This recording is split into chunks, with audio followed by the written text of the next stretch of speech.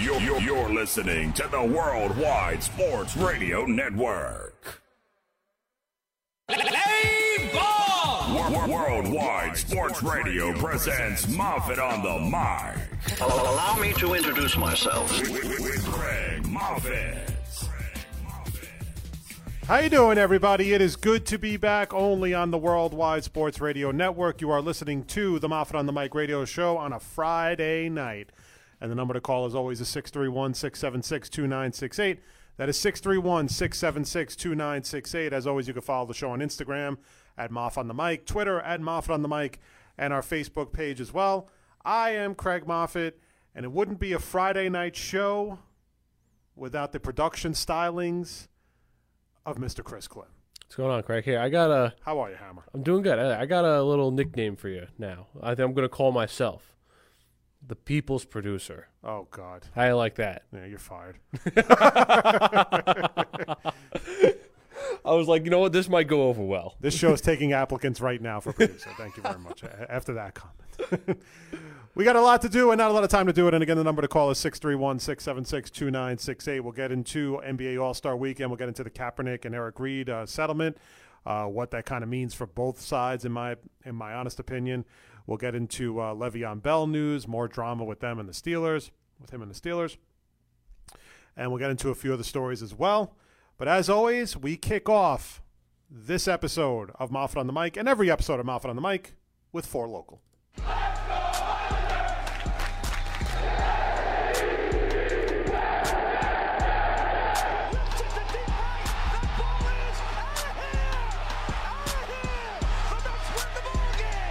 It's time for 4 Local. Can't wait. I can't wait either, Bart Scott. Wow, almost had a furball there. All right, excuse me. So we'll just take a minute because I just got something in my throat. You all right over there?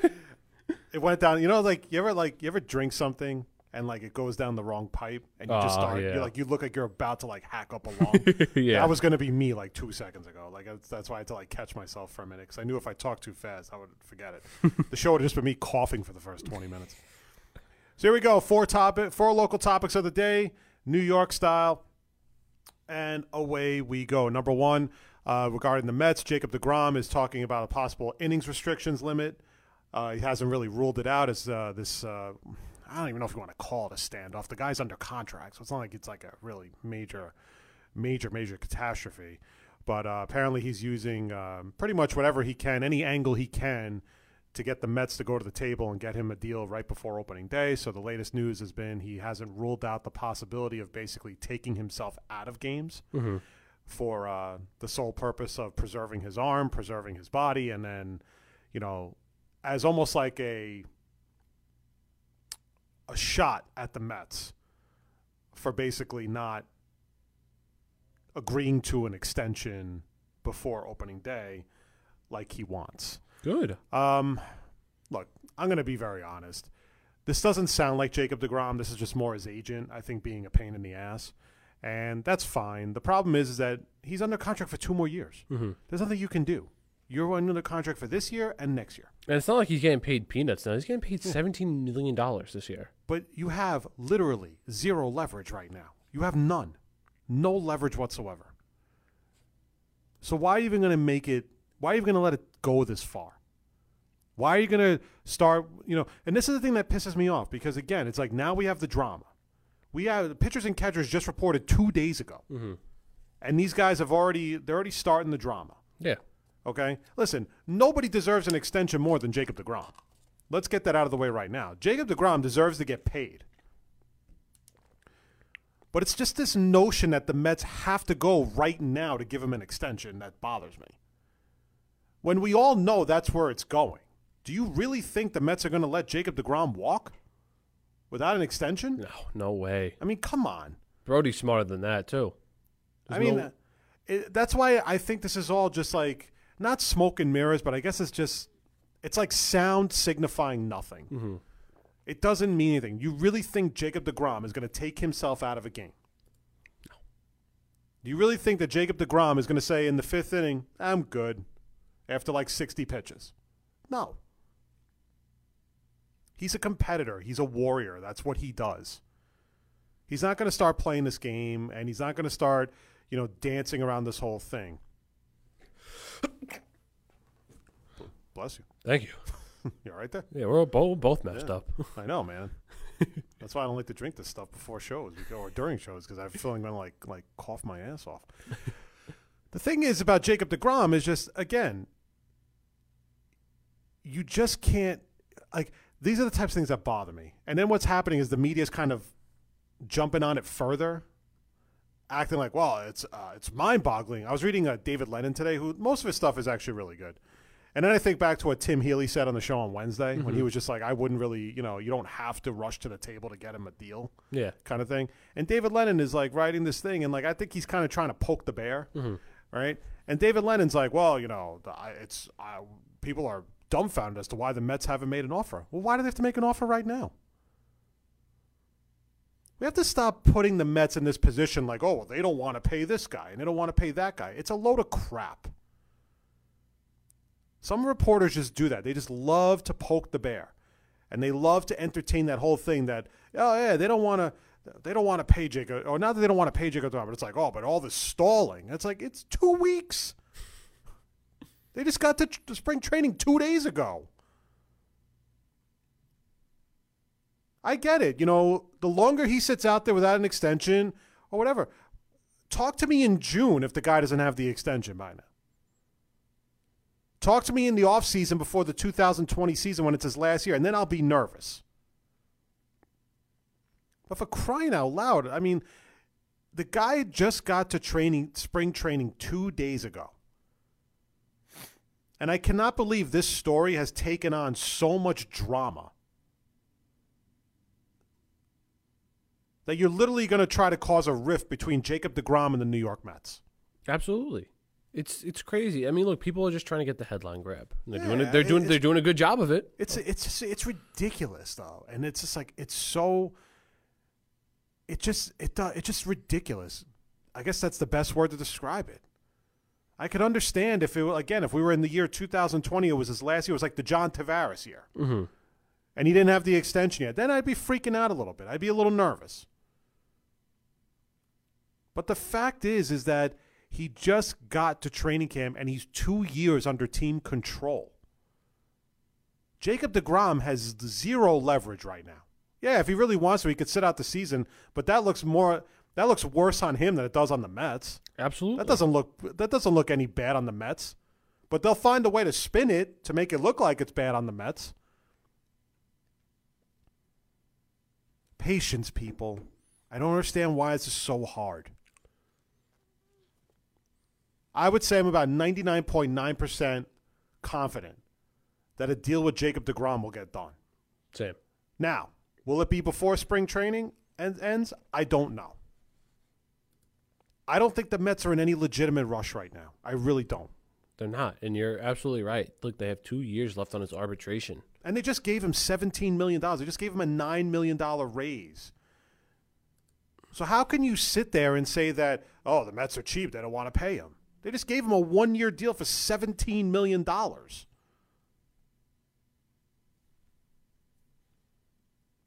People got to relax, man. Oh, my God. I was reading this on the way home, and it was just driving me crazy. Oh, Jacob deGrom has every right to do that to the Mets. Okay, maybe he does. I'm not saying he doesn't. But the Mets don't have to beg Jacob deGrom to sign tomorrow. That's the point. You think any other team that had listen, I know the Yankees just got brought up Severino. We'll get to that in a minute. But if Aaron Judge just sat there and said, well, all of a sudden I want to get my extension, and my agents are giving me till this day to get an extension, Cashman's not going to blink. Cashman's going to be like, you're under team control, man. We don't have to talk about anything right now. Yeah. I got bigger fish to fry right now than you.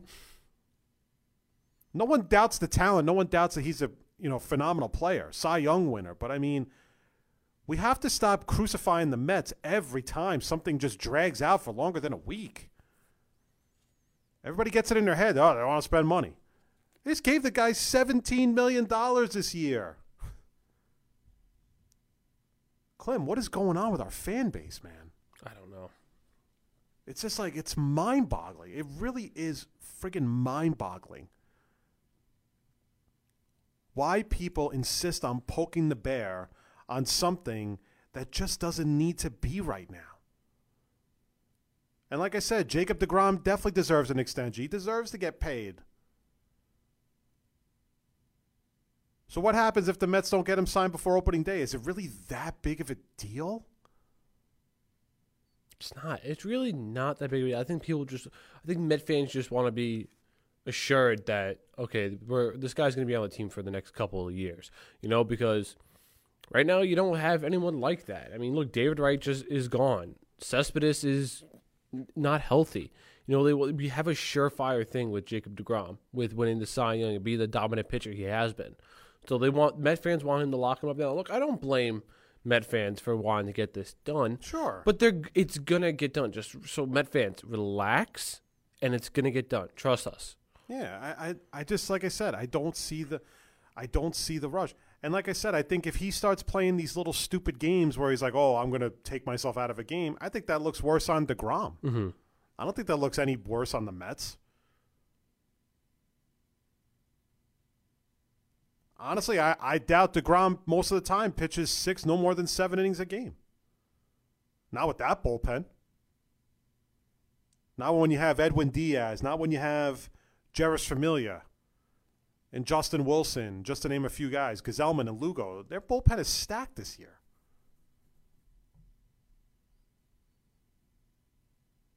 But for crying out loud, just stop making this more than it needs to be. It's just, like I said, I can understand if this was his last year. He is 2 years away from free agency.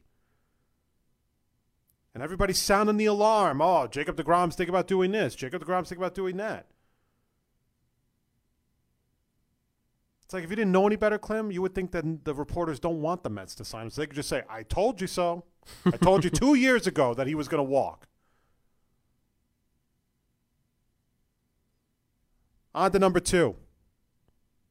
The Yankees avoided arbitration when Luis Severino gave him a 4-year, $40 million deal with a $15 million option for the year after that. And again, that's Brian Cashman for you right there. The guy just knows how to make deals, man. I thought this was a great deal. Absolutely. I think it's a tremendous deal for the Yankees. You're paying Luis Severino, who had potential to be an ace. He could have commanded ace money. And you only have to pay the guy $10 million a year. I mean, bravo to Cashman. Mm-hmm. I mean, I think it's a terrific signing for the Yankees. Absolutely. Fantastic signing. And people understand. Look, I understand what people may think, like, oh, maybe you didn't have to give it to him because he did have a horrific last half of the season last year. But it's a fair deal, though. Yes, it is. Okay, like that's my, I think it's a totally fair deal because you're not breaking the bank for the guy. You have him now for the next 4 years at a very team-friendly $10 million a year. Mm-hmm. Imagine if this guy wins 19 games this year. That'll be a bargain. Exactly. It'll be a freaking bargain. Exactly. And I don't think for the Yankee fans that don't like this deal. Good. Yeah, you see, that's so typical, right? Because there's always like those stupid Yankee fans who just like have a reason to bitch and moan about the deal. Oh my God, he was a terrible second-half pitcher. So what? This dude has Cy Young potential talent, and he showed that the first half of the year. The fact you got him locked up for the next 4 years until he's 30 years old. At $10 million a year, Cliff. At $10 million a year. And then when his contract is up when he's 30, that will be the time whether you determine, okay, is this guy worth it to bring him back, or is he going to walk into free agency? This is a great deal. You're paying him peanuts right now, and it's just a good deal. It's an overall good deal. But think about what that does, though. It gives you now more money to go sign Aaron Judge when it's time. Mm-hmm. If you decide to keep Gary Sanchez, you can bring him back. And Duhor, Torres. I mean, I'm just saying, like, and here is the problem with All-Star Weekend. The game is it's so boring. Sorry, we're going off subject there. We'll get to that later. But again, back to the Yankees. If you hate this signing, then you have not been a Yankee fan for very long. Mm-hmm. Or you're just so close-minded that you're focusing on, oh, well, he was terrible in the game against the Twins in the wild card game 2 years ago when they had to take him out because he didn't get out of the first inning. The guy won 17 games last year. 17. It's a tremendous signing. And then just leave it at that. Number 3. Islanders bounced back in a huge way last night, shutting out the Columbus Blue Jackets 3-0 after that tough loss against Buffalo. Clint, did you know that Thomas Greiss has 4 shutouts this year? Does he really? I know Leonard's doing. I heard it was like a weird stat. I don't know if it's 100% right, but it was in Newsday. I was reading about the article about the game that apparently, like in his last 7 games, or 8 games. Now remember, Leonard started most of the games this year. Greiss has been more the back-to-back guy, so it's not like Greiss is the everyday starter. But 4 out of the last 8 games or 7 games, he shut out the teams that he started. Yeah, the Islanders goalies have stepped up huge this year. You know what that is, man? That's Trotz. Yes, it is. That's Mitch Korn, the goaltending coach. The guys that Trotz brought over. Like everyone, when Robin Leonard came in here, everyone was just like, "Oh, he probably just a fill-in guy for a year or two, and we weren't going to expect anything." I hope this guy gets a good deal in the offseason. This guy deserves to stay. I would not sign him to a long-term deal, though. You don't think so? How old is he? It's not that he's old. I just remember sometimes I think the Isles need a more solidified goalie, like a guy like a Jonathan Quick type goalie. He's 27 years old. This isn't bad. I mean, I can't bring Leonard back on a big deal. I just can't. I know he's having a monstrous year for the Islanders. And maybe they do. I don't know. I wouldn't be upset if Leonard came back. I don't know, man. I want to see like I said, like a Jonathan Quick type goalie every day for the Islanders. Yeah, I understand that, but I mean, look, if you can sign him back on another Sergei Bobrovsky, I would love to see. But I think what's going to happen is, and I'm dead serious on this, I could see them bringing Leonard back to keep the crease warm for when they bring up Ilya Sorokin from Russia. Well, speaking of Thomas Greiss, you know Thomas Greiss leads the league in save percentage. What's it? Is it like under 2? No, 93%. He saves 93% of the shots he faces. What's his goals against average? It's got to be like 2. It's got to be barely above 2. Let's see what his goals against average is. 2.2. 2.2. And Leonard is. And he's a backup. And Leonard is 2.08. Dude, that's crazy. That's why this is basically why the Islanders. Do you have any idea? The the Islanders could get so much for Thomas Greiss right now if they really wanted to trade him. If they really wanted to trade him to a contending team, they could definitely put something together if they really wanted to. It's the reason why the Islanders are where they are. It's nice to have, though. It's a nice problem to have. 2 really good goaltenders. But again, though, that's Trotz. I mean, look, I'm looking at the goals against average for the league average. Leonard and Greiss are 1 and 2. It's insane, bro. It's insane. Save percentage. But here's what I love about it, right? The Islanders get a hiccup against Buffalo. They didn't play a bad game. They didn't play a great game, though. And they come back on the road against Columbus, and they shut them out. Mm-hmm. And the scoring is so consistent now. Because they don't have, Tavares is killing it in Toronto. We already know that. He's got over 30 goals already this year and everything. And it's not even the All-Star break yet. Not the All-Star break. I'm sorry. We're not even at the trade deadline. I'm talking about whatever. Get it mixed up with basketball. But Casey Cizikas has had a monster year for the Islanders. 15 goals. I think Josh Bailey's over 10. He's got to be over 10 by now.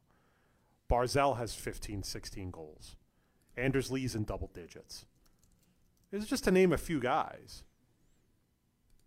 I mean, the level of scoring has been so consistent. Yes, to get you through that hump, you want to have that superstar, but they don't have that right now. We don't know what they're going to do at the deadline. I think they're one of those teams that's kind of an enigma. So is Columbus.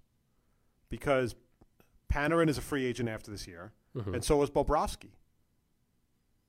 I mean, what do you do? It's a weird dilemma right now. Panarin's pretty much saying he doesn't want to come back. And I don't think Bobrovsky's going to want to come back either. Like I said, if the Islanders can get a good player like that, it will help them so much in their playoff push. Mm-hmm. a player like that caliber, and we're not saying that Barzell, Andres Lee, Josh Bailey, Brock Nelson, they're not bad players. No. But they need a little bit more. Yeah, of course they do. And if they can get a player like that, it'll help immensely. Like I said, if you can wind up with like Panarin, but I don't think they want to help Columbus. That's what I really believe that. Because they're, remember, Columbus is chasing them. Yeah. You make the wrong deal to Columbus, they could pass you. But I think you can try to get Matt Duchene from Ottawa. Just an example. Is Edmonton sucking again this year? I'll let you know in a couple seconds. I'm thinking Standings there. they've had these guys for so long. I mean, obviously Connor McDavid is untouchable, but Yeah. Ryan Nugent-Hopkins wouldn't be available maybe? I wouldn't mind Ryan Nugent-Hopkins. He's decent. He's not awful. But I mean, I don't know if they're in the playoff race though. I'm pretty sure they're not. I will let you know right now. They are nowhere. Yeah, they're nowhere close. That's what I'm saying. Yeah, That team, it's amazing how disappointing that team has been with all the years that they were in the lottery Yeah. with the top picks with Connor McDavid and with Yakupov and Ryan Nugent-Hopkins and It was only a couple of years ago they made it to the second round of the playoffs, the Oilers. I'm pretty sure it was either McDavid's first or second year in. And they went pretty far. And now they're just real quick. As soon, you know what it was? When they traded Taylor Hall, I think. that's actually a good point. When they traded Taylor Hall is killing it for the Devils. Well, not this year. He's And you could injured, argue but- when they traded Jordan Eberle too. Yeah, him too. Jordan Eberle to the Islanders. Him too. It was tough. It was two But key I just players. don't, but they haven't been good in years since the kind of like that whatever that year was. Yeah. But there's options out there, but they need more. And the idea is to get more offense before the deadline. They have to get more offense. They can't sit back like they did in years past and just kind of ignore it. And then it was announced today that the team will be playing the first round of their playoff games at the Nassau Coliseum and the remaining rounds at the Barclays Center. That's huge. That is huge. You know what's kind of funny, though? Isn't it amazing how the Barclays Center didn't even want the Islanders anymore? They just got tired of them, but now all of a sudden they want to cash in on them making the playoffs. Oh, obviously. Obviously. Isn't that, it's like so typical, like, Prokhorov wanted nothing to do with the Islanders anymore. He was so, because he just didn't think they were a revenue builder, and now they're actually a really good team this year.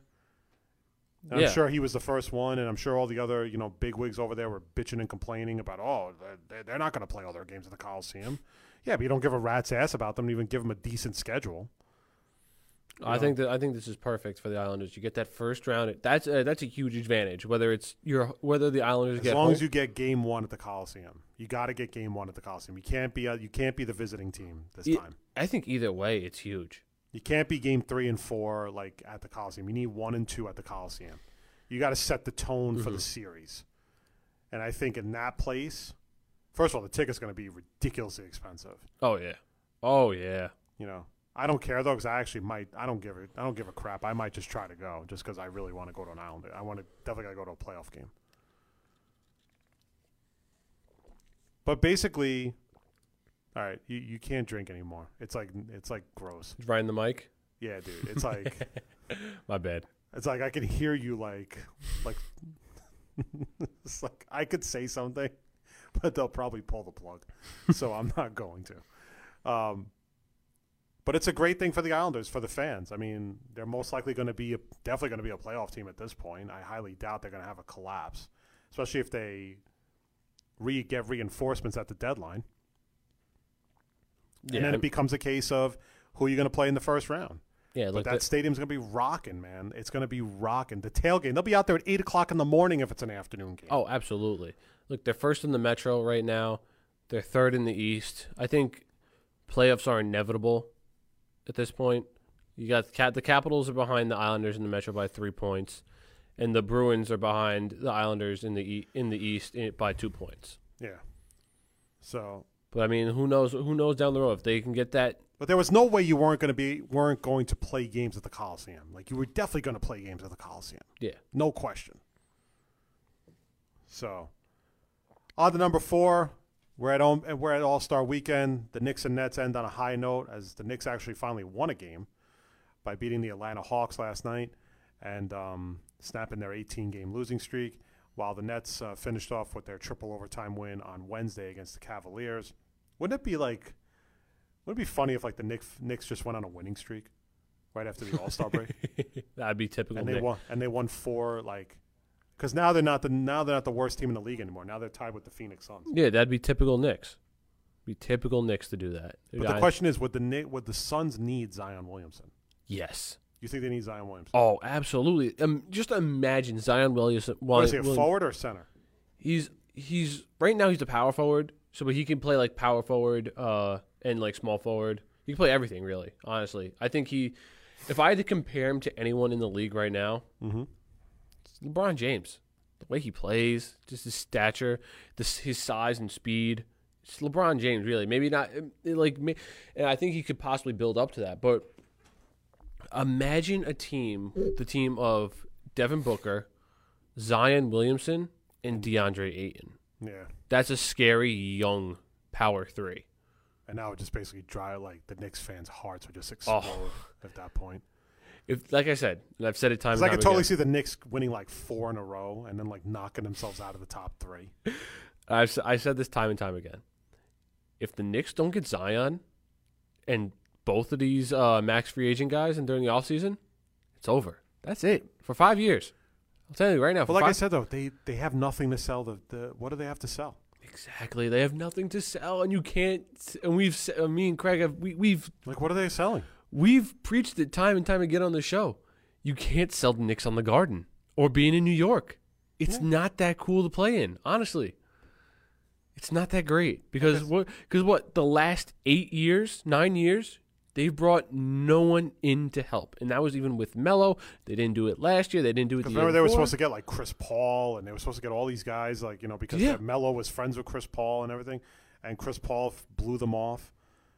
I don't know why I don't see Kevin Durant coming here, unless he just really, really, really wants to come here. Yeah, but I don't see Kevin Durant coming here, man.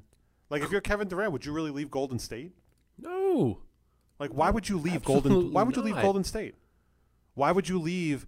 Listen, if Klay decides to go sign a max deal with the Lakers, especially after they get Anthony Davis, then that's a different story. But why would you leave Golden State? There's no need to leave Golden State. Like, I don't think.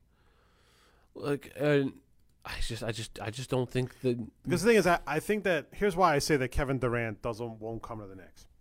Kevin Durant does not want to be put in a situation at this stage in his career.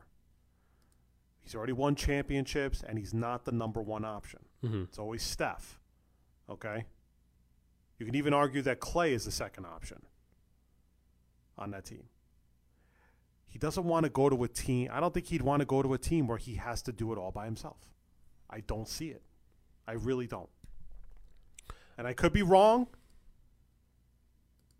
but I'm saying you're going from the top dog in the NBA to one of the worst teams in the NBA. Okay? It doesn't add up for me, man. It really doesn't. I agree with you 100%. And look, whether he does go to a team or not, just so he can get from under the shadow, be like, okay, I can do this by myself.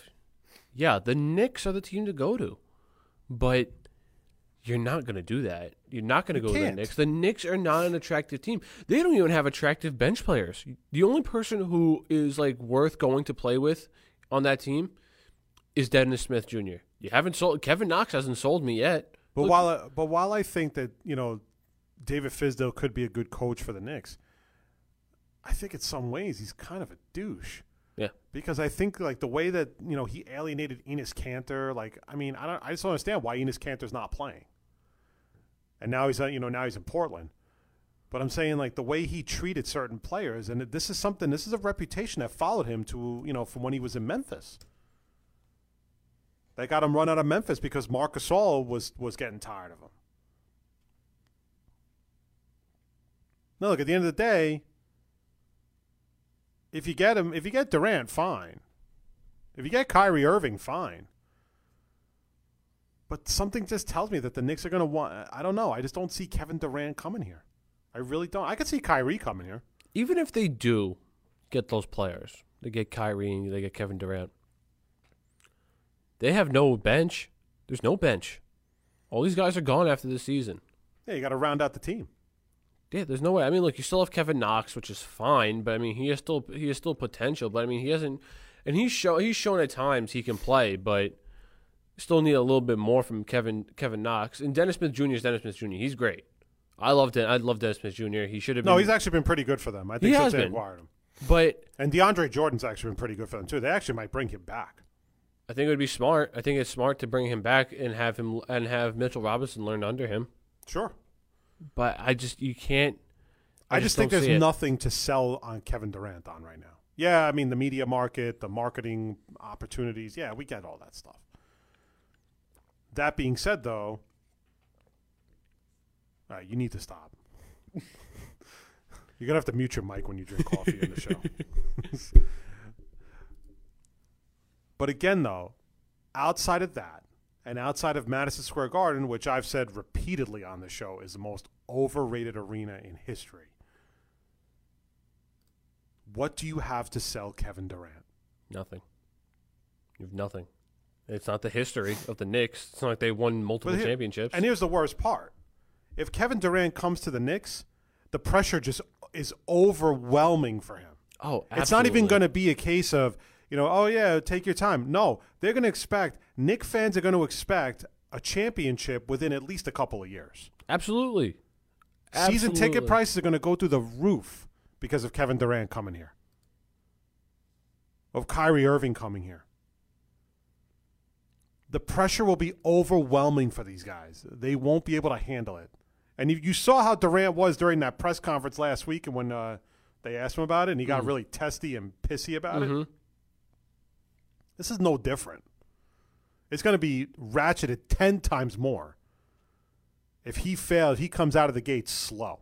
Does the minute the Knicks were to sign Kevin Durant, he automatically gets the keys to the city. Automatically. That's his town. Everybody and their grandmother gets the key to the city here.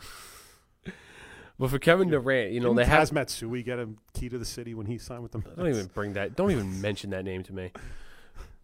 But it'll be just a whole different era, and he'll be forced to be the guy. He'll be bigger than Carmelo Anthony. Yeah. He'll be bigger than the '94 Knicks. Mm-hmm. He'll be bigger than Patrick Ewing. Maybe not Patrick Ewing, but he'll be up there with Patrick Ewing. Bigger than Kiki Vandeweghe. But that's the level Kevin Durant brings, and there'll be an immense amount of pressure on him when he comes here, if he comes here. Like I said, at the end of the day, I hope the Knicks have more to sell than just Madison Square Garden, because right now you don't have anything to sell. And trust me, teams see the way that Kristaps Porzingis was treated, because I don't think it was all just Kristaps Porzingis. I think Kristaps Porzingis was very upfront with the Knicks and just said, I don't see where this team is going. So I want out. Yeah, look, and that's another thing too. Your best player came out and said, yeah, I'm not liking the way this team is going. So what makes that attractive to other players? Be like, if your best player, Kristaps Porzingis, this was supposed to be your guy. Mm-hmm. Everyone put their faith in Kristaps, and now he was just like, yeah, this team, he basically said the organization stinks, and he doesn't want to play here anymore. So what kind of message does that say to Kevin Durant, Kyrie Irving, Tobias Harris, Kemba Walker, guys who are potential free agents? It's not. And you can't tell me that the Nets are less attractive than the Knicks right now. Because right now the Nets are way more attractive than the Knicks. See, but the Nets don't strike me as the type of team that are going to go after like the big fish. I know they can afford it. Mm-hmm. I'm not saying they can't. But I think, first of all, one of those max deals is definitely going to D'Angelo Russell. And I think the other one should go to Tobias Harris. If they can get him. Now, I think they can. I think they can. Brooklyn's it's hometown for him. He grew up on Long Island. Brooklyn would make. Listen, I would love to see Tobias Harris on the Nets. Absolutely, it'd be fantastic. Mm-hmm. I just don't know if that's going to really happen, because I think Philadelphia is going to do everything they can to keep him. Mm. Yeah, but they got to keep a lot of people in too. That's very true. Time to take 5 on the Moffat on the Mic radio show. And you've been listening to us on the Worldwide Sports Radio Network on a Friday night. The number to call is 631-676-2968, 631-676-2968. We're going to take a break, and when we come back, we'll address the elephant in the room with the NBA All-Star Weekend and the NFL settling their case against not their case, they're just settling their suit brought forth by Colin Kaepernick and Eric Reed, who just signed a 3-year extension with Carolina yesterday. So we'll get into that, and then we'll get into, in the second half, we'll do 5 outside the tri-state area. So you're listening to the Moffat on the Mic radio show only on the Worldwide Sports Radio Network. We'll be back right after this. It's the Worldwide Sports Radio Network. You're listening to Moffat on the Mic on the Worldwide Sports Radio Network.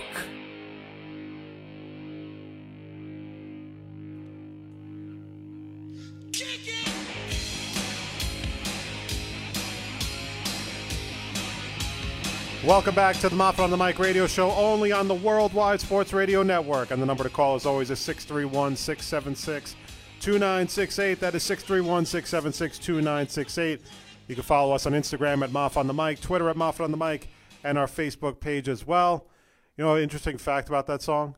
The Beastie Boys stopped playing that song a long time ago because fans were getting like too crazy and they were like literally like beating the crap out of each other and like mosh pits and stuff like that. It's a great song. It is a great song. I'm not saying it isn't, and you know, I'm sure they know that. I'm sure they would love to play it, but they just stopped playing it altogether because I think people just got like so crazy when that song came on that it was just like World War III in the pits and everything.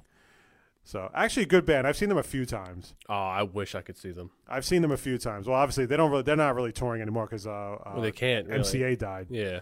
But I think even so, like I just don't think that even if he was around, I don't think they would tour as much anymore because they're like in their 50s now. I think. Are they really? They have to be either in their 40s or 50s.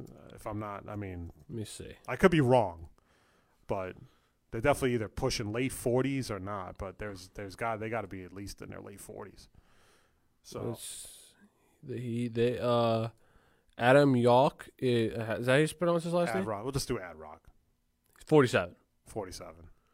MCA passed away like a few years ago. I think he died like 3 or 4 years ago.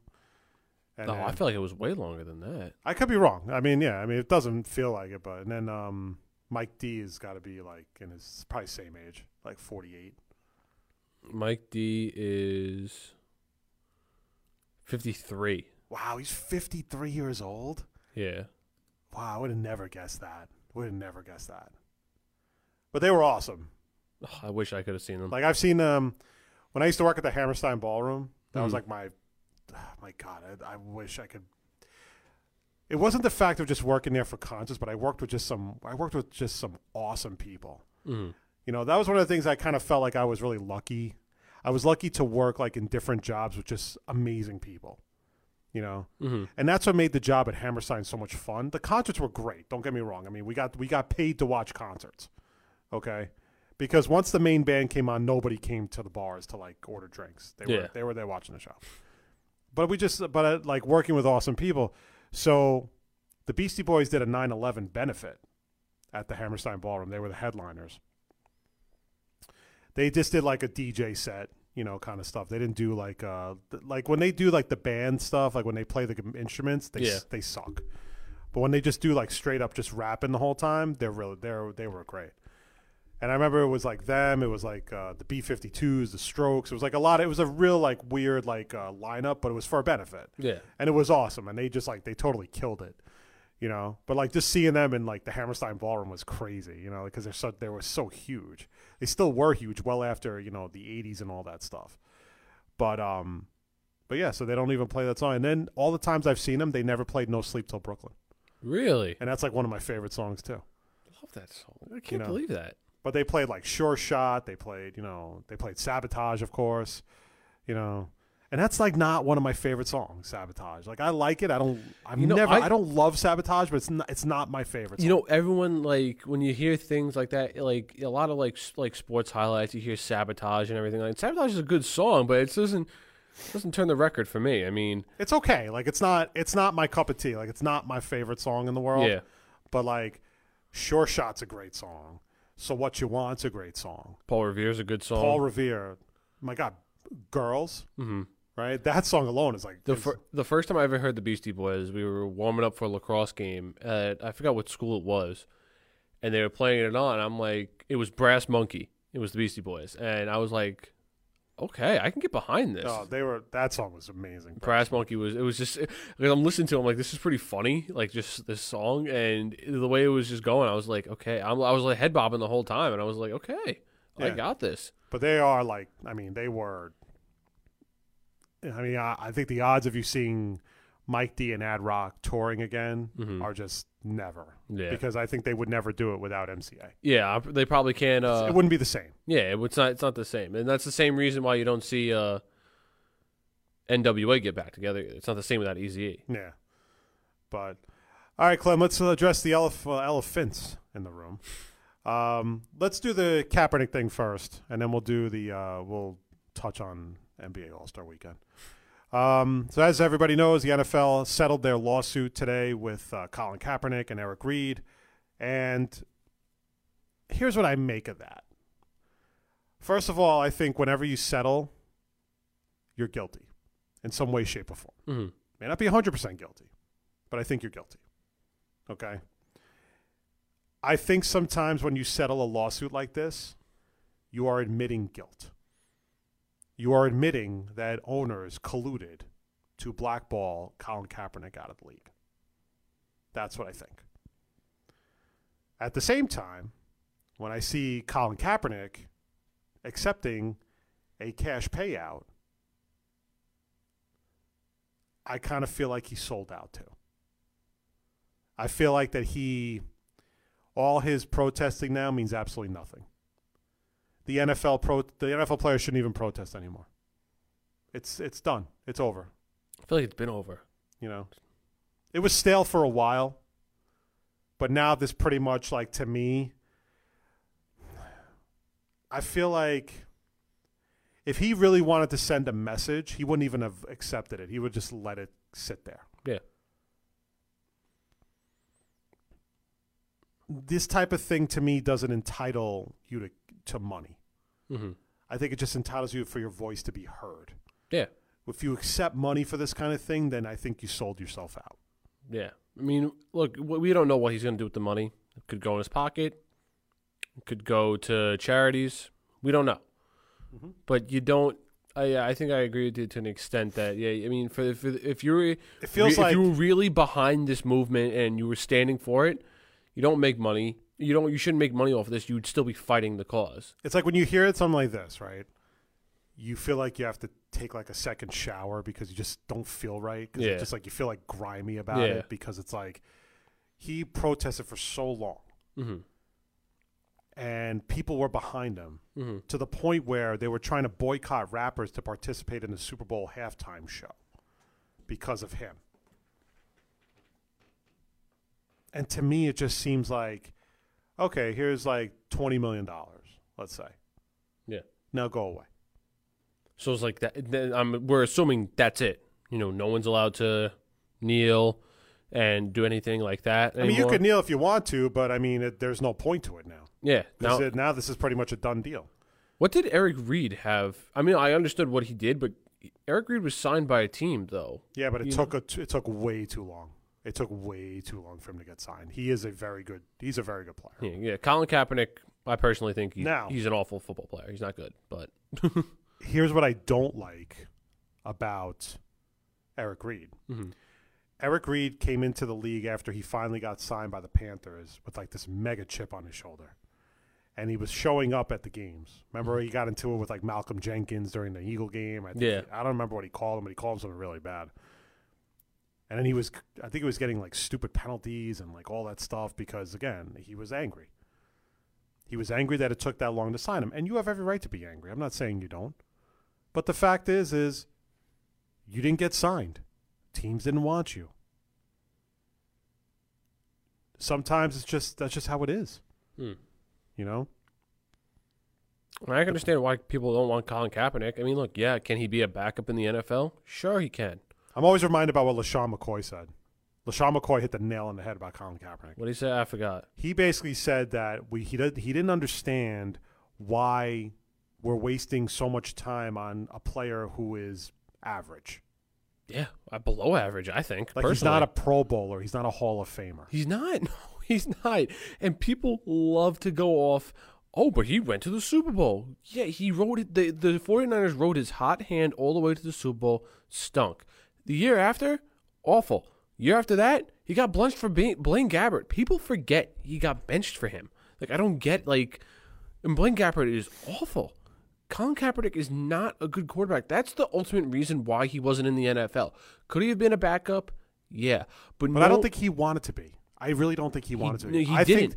I think that if teams really wanted him, see, like, that's what that kind of pissed me off. Remember the time when Richard Sherman was like lambasting all the teams that needed quarterbacks, including the Jets, because they didn't want to sign Colin Kaepernick? Mm-hmm. And then Seattle had 2 opportunities to sign Colin Kaepernick, and they gave that horse crap excuse like, oh, well, he should be a starter. That's why we didn't sign him. No, you didn't sign him because you didn't want to deal with the drama. Exactly. And the drama's not worth it when you have a quarterback on the team. Look, is Colin Kaepernick better than Josh McCown? Possibly. It's possible. But to bring Colin Kaepernick into a locker room like the Jets, it would have been real pointless, because then the talks wouldn't have been about, Robbie Anderson, Sam Darnold, the new Todd Bowles on the hot seat or anything like that. It would have all been around Colin Kaepernick, which would have been not good for the locker room, and it would have not been good to any locker room to have so much attention on a genuine backup quarterback. This dude could not have started in this league. He stinks. He's not a good quarterback. Yeah, he could have been a backup. 100% agreed. But I don't think he wanted to be one. I really don't think he wanted to be one. He got offers. Yeah. He had offers from the Broncos and I think the Ravens. I'm not sure. But definitely the Broncos, and he turned it down. He turned down the Broncos offer. But I think it's just gotten to the point where this is a done deal now. Mm-hmm. I don't want to listen to Colin Kaepernick anymore. I don't really care. I was done listening to about Colin Kaepernick stuff years ago. And I don't need to hear about Jay-Z anymore complaining that Kaepernick doesn't have a job. I don't need to hear about, anything else now with Colin Kaepernick. As far as we're concerned, this case is settled. Mm-hmm. Okay? Even long after Colin Kaepernick, there will still be racial issues, all, in the United States or any other country. There will always be, racial profiling, unfortunately. It's a sad fact of life, but it's the truth. It's the truth. It really is. It is a sad part of life, but there'll always be that. And but the thing is, at this point, it just seems to me like when you invest that kind of time into a collusion lawsuit, okay, you're sending a message. You're basically saying these old white guys totally blackballed me out of the league. Mm-hmm. All you need to see, I don't mean to cut you off. The only thing you need to see to prove Kaepernick's case is the number of quarterbacks that got signed except for him. Yeah. Guys like Brandon Weeden. Guys like Austin Davis. Brock Osweiler. Now, I'm not saying that. I don't know if Kaepernick is better than those guys. I really don't. Because I've seen Kaepernick play, and while he does show some flashes, at the same time, he's a very inaccurate quarterback. He's just not a good quarterback. And someone asked me the other day, they were like, can Colin Kaepernick play in the NFL right now? And I was like, absolutely not. He cannot play in the NFL right now.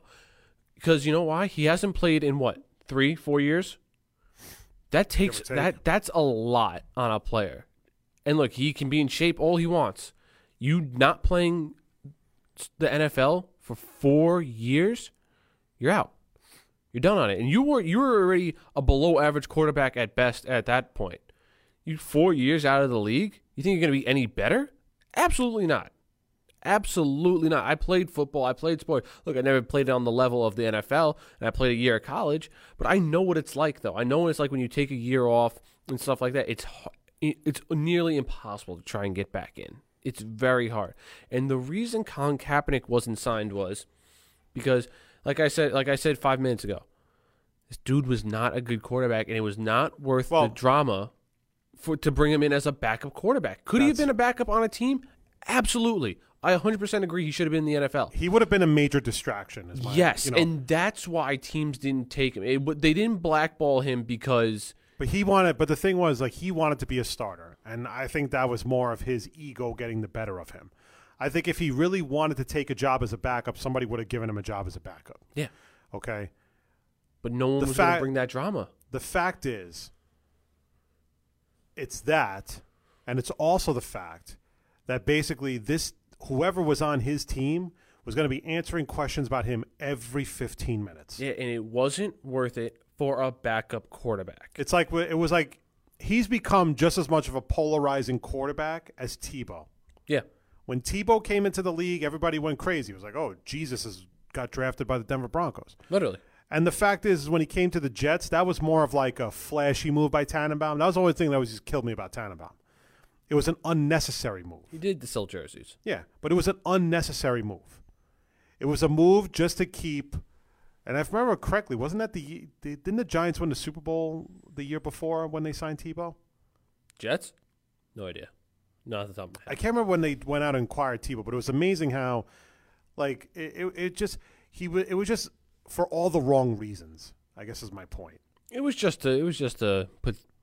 He had no idea how to use him. Rex had no idea how to use him. Sperano was the coordinator. He didn't know how to use him. 2012. So yeah, the year after. It was the year after the Giants won a Super Bowl. Yeah.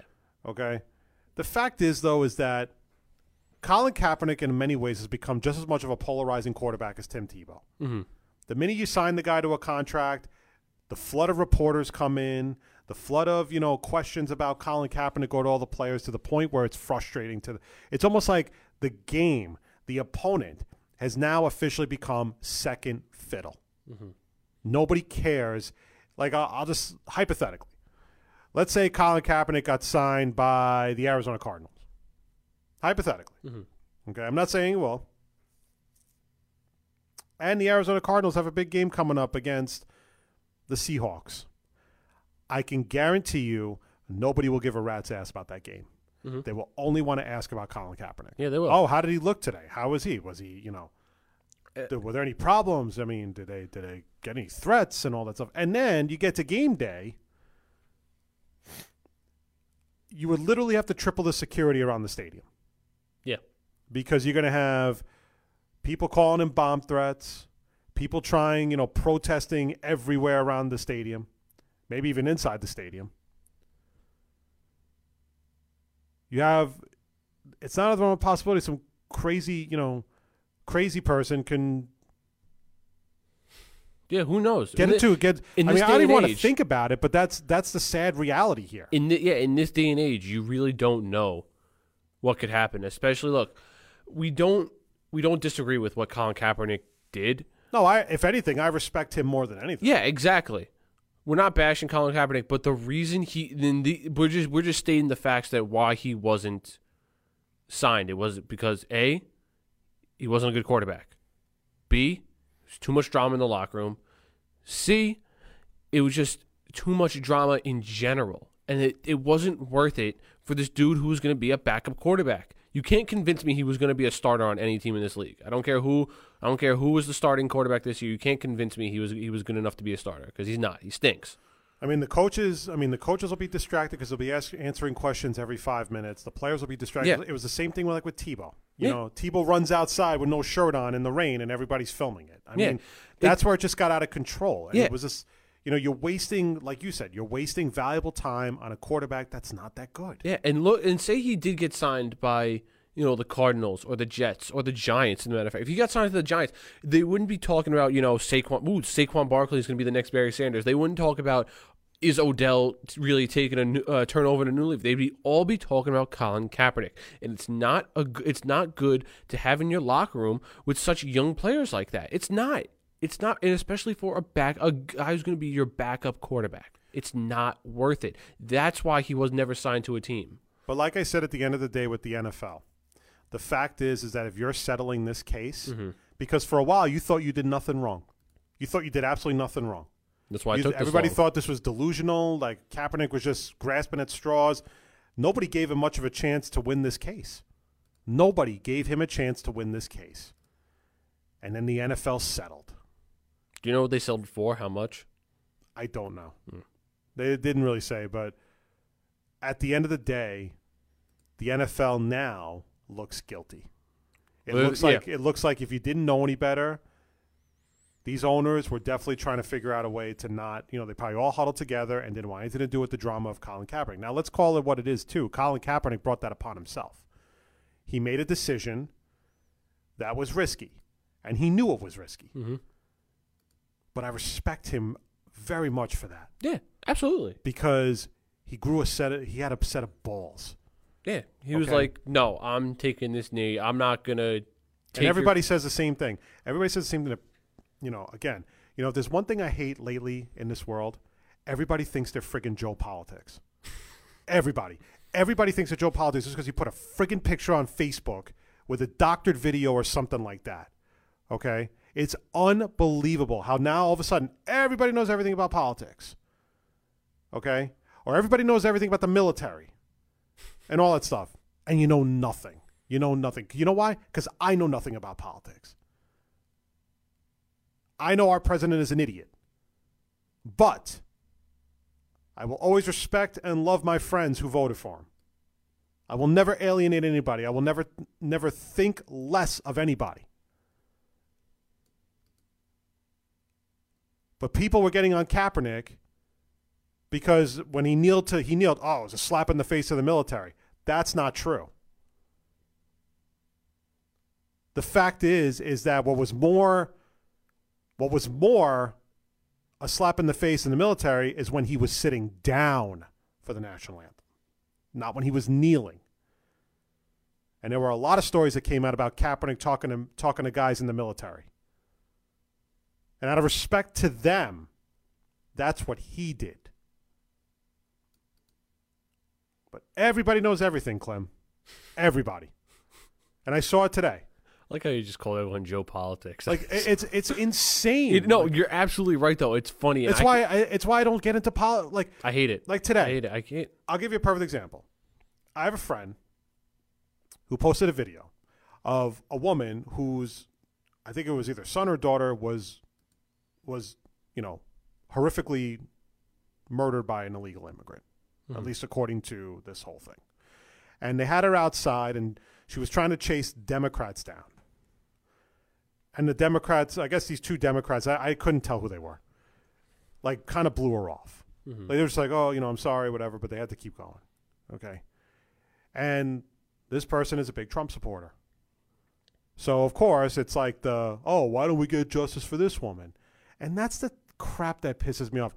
Listen, I'm not saying that, I'm not belittling what happened to this woman's daughter. It is horrible. It is horrible. Okay? But it's like, I can easily play the argument of where the hell were you people when somebody was gunning down 18 kids in Parkland School or whatever school shooting there was. But nobody wants to talk about that, right? Mm-hmm. Nobody wants to talk about gun violence. How much it spiked over the years. How much it spiked this year. But nobody wants justice. Do people want justice for that person? Or are we, we could split hairs about this all day. And this is why I just vote with my gut. I don't vote party. Mm-hmm. If I think you present the better option, I'm going to vote for you. Yeah. If I think that the Democrats present the better option, I'm going to vote for you. I don't take sides. Yeah. And I think you said it best too. Everyone thinks they're Johnny Politics, and that's why like when I listen to sports radio now, it's Joe Politics. Joe Politics. You got to say it right, man. Joe Politics. And that's when I listen to sports radio and guys. And look, no offense to Stephen A. Smith and Peter Rosenberg and guys like that, but when they start talking about politics on sports radio, I turn it off. I hate it. I really don't like talking about. But people think they know what they're talking about. Exactly, when they really have no idea. And the people who are all of a sudden so pro-Trump these days, those guys, first of all, the Trump supporters, like the main ones, they're gone.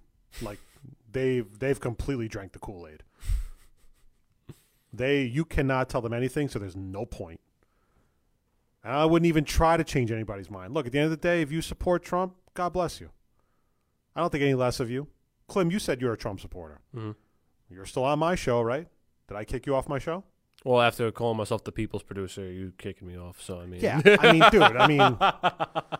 Think about it. I actually almost kicked you off for that than of you being a Trump supporter. Meanwhile, I think he's a douchebag, but that's fine. I respect your opinion. Mm-hmm. I respect other people's opinions. I am not a liberal. I am not a Republican or a Democrat. I just vote with my gut. That's how I've always been, and that's how I'll stay. But the funny thing is like, again, when Colin Kaepernick was doing this, everybody thought that it was a slap in the face of the military. That was the first card they played. Mm-hmm. Oh, it's a slap in the face of the military. Which I could. When did everybody all of a sudden become so friggin' patriotic, too? Because I don't remember that at all. Like, the military, I will always be in debt to the men, to the military for protecting us on a daily basis. Mm-hmm. The Army, the Navy, the Air Force, Marines. everybody. I will always be in debt to them for what they put on, what they do for us every day. We'll never forget it. I clap whenever they have a military guy at the, like, when you go to sporting events and they single out like the military. Like, yeah. I always clap for them because they've seen some stuff that we'll never see. Yeah. That we don't want to see. But that being said, I just wish people would stop pretending like they know everything about politics. You don't. Because you don't. You don't. The only people who know about politics are the people in politics. And I don't even know about that, too. Yeah, exactly. It's like, exactly. All right, like, I mean, that could be a bit of a stretch. But it's like, just because you post a picture of Ocasio-Cortez and you have a stupid comment doesn't mean you know anything about politics. And just because you see Colin Kaepernick kneeling on the sideline during the national anthem does not mean you know anything about the military. Because it's just ridiculous. And like I said, do you see what Colin Kaepernick does, though? Peaceful protest. Yeah. Just kneels. Doesn't start anything. Doesn't wear, offensive, offensive, like, Black Panther, like, shirts. Or not from the movie. I'm talking about the yeah, movement. I know. Right? I'm just saying that, like, he respected the military enough to know that he shouldn't be sitting. He should be kneeling. Now, that being said, this is a dead issue. It's done. It's over. No more Colin Kaepernick. I don't want to hear about it anymore. Don't even waste your time. Because now if I hear about it anymore, and the thing is, look, if players want to continue, fine, but I'm going to say this right now, the protest means nothing. Yeah. I think at this stage in the game, it means absolutely nothing. He's settled. He's getting his money. Now it means nothing. It can still mean something to the players and the community, but remember this is what we always forget. The players only really started protesting after Trump called them SOBs. yeah. Remember that? Yeah. Then all of a sudden, everybody was like locking arms and, whatever. Colin Kaepernick's protest got kind of lost in the shuffle. You know what it was? It's like you said, Colin Kaepernick did a peaceful thing. It's what people outside of the football world took it as, and that's when it escalated to something bigger than what it not bigger than what it is, but like took it to a whole nother level that I don't think Colin Kaepernick thought it would get to. No, I don't think so either. I agree with you there. Yeah. I think that he wasn't aware that how big it was going to get. Yeah, like he did his protest, which was fine. You have every right to protest. But what it turned into, I don't think is what he expected it to be. Like, I don't think he expected it to be this whole national phenomenon that we're on, 4 years now? Mm-hmm. It's going to be on for 4 years. Like, I don't think this is going to happen. I don't think he thought he was going to be in a lawsuit with the NFL. But the other thing, too, is when you think about it, okay, he made that decision. Mm-hmm. He took the risk. He knew what the ramifications were. Mm-hmm. He knew that this could really end up very badly for him. Yeah. But he stuck to his gut. Which is perfect. And for that, he will always have my respect. Look, I thought it was, at first, I thought it was, like you said, slap in the face. I was Joe Politics. I thought it was like, what the hell is he doing? Why are you taking a knee during the anthem? Not right. The more I got to it, and I was just like, you know what? It's like he does have every right to protest, Personally, I don't think he should have done it on the national stage, but that's what he did it. That's how he got the attention, and he did stick to it. You're absolutely right. But you know what, though? I actually think he did the right thing by doing that. Oh, no, absolutely. Because if he doesn't do it on the national stage, then no one will care. Oh, absolutely. Yeah, no, and I get that, too. And think about it. We're still talking about it today. 4 years later. Mainly because of this. The 4 years after the fact. Yeah. We're still talking about it. But guess what? We're done. After this, we We're are done. officially done. In fact, we're done right now. Good. Because it's time to move on to the other part of our elephant in the room before we go to break, and that is the NBA All-Star Saturday. I can't. I hate All-Star games. I really do. I've always hated All-Star games. I think they're a complete waste of time. And I know that it's like, oh, well, okay. Think about it like this. Why do you have to play an All-Star game? You don't. You know what? The baseball had it right. You're playing for something. You're playing for that home field advantage. Because, like, nobody cares. These guys don't care. No one cares. No. But the thing is like, why can't you just have like the way they do the AP All-Star team? Why can't you just do that? Yeah. Just name the All-Star. First All-Star, second All-Star. Like, I like these little side games, like the skills competition, the dunk contest, 3-point. Yeah, do that. But they're also stale, and the reason why they're stale is because none of the big superstars do them anymore. Like back then when it was Jordan against Dominique, yeah, you were glued to your TV watching that. Or when Spud Webb was in it. I mean, Vince Carter, half the guy who's in the dunk contest this year, because I don't even know. It's Dennis Smith Jr., John Collison. I can't remember the other names. So in other words, there's nobody I care about. No one you care about except for Dennis Smith Jr. Well, I don't care about Dennis Smith Jr. He's on the Knicks. But I'm saying, like, LeBron is not in it. No.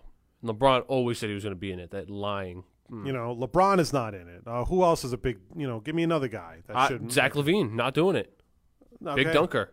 Well, he made his name in the dunk contest. But again, there's nobody interesting. There's nobody that even the 3-point if you've watched All-Star Saturday, you can hear a pin drop in the arena during the 3-point contest. Well, the 3-point contest has some serviceable names, like some actual 3-point shooters. Joe Harris is in it. Joe Harris I'll be pulling for Joe Harris. Oh, same. Buddy Yield's in it.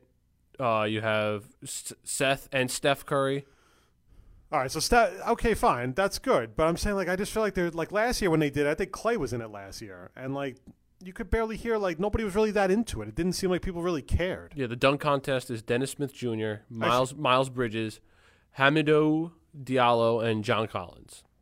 I used to like. Nothing turns the needle for me there. Yeah. I used to like. They used to have a game where they used to do it with if it was Houston, it'd be two guys on the Rockets. It would be a Rockets player, a veteran, and then a WNBA, and they would do knockout. I remember that. They'd do the half court shot, and sometimes they'd make it right away. I remember that. I actually thought it was kind of interesting. But I don't think they do that anymore. They just do skills competition because Dinwiddie's not in it this year because he's hurt. But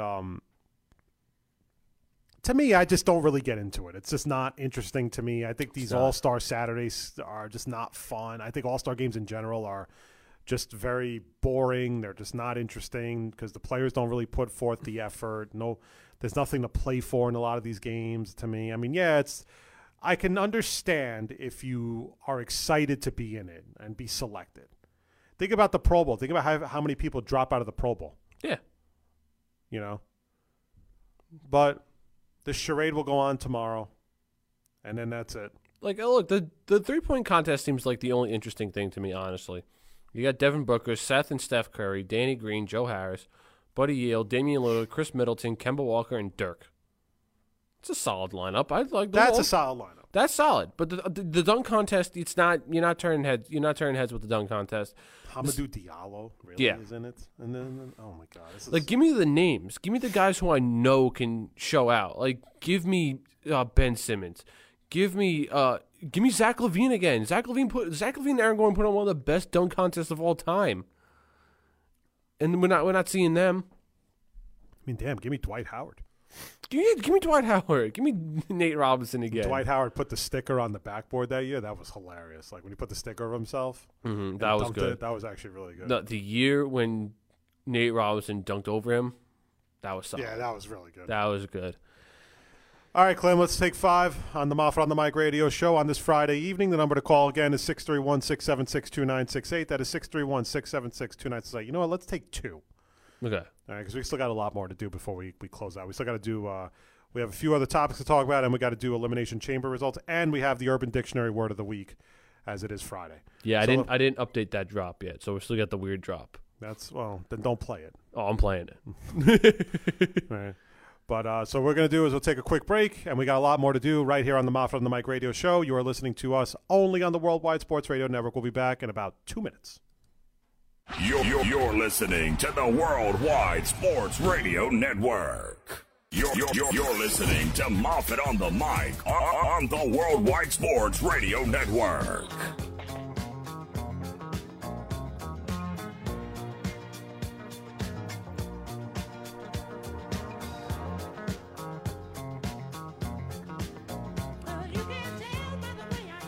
Welcome back to the Moffat on the Mic radio show, I think.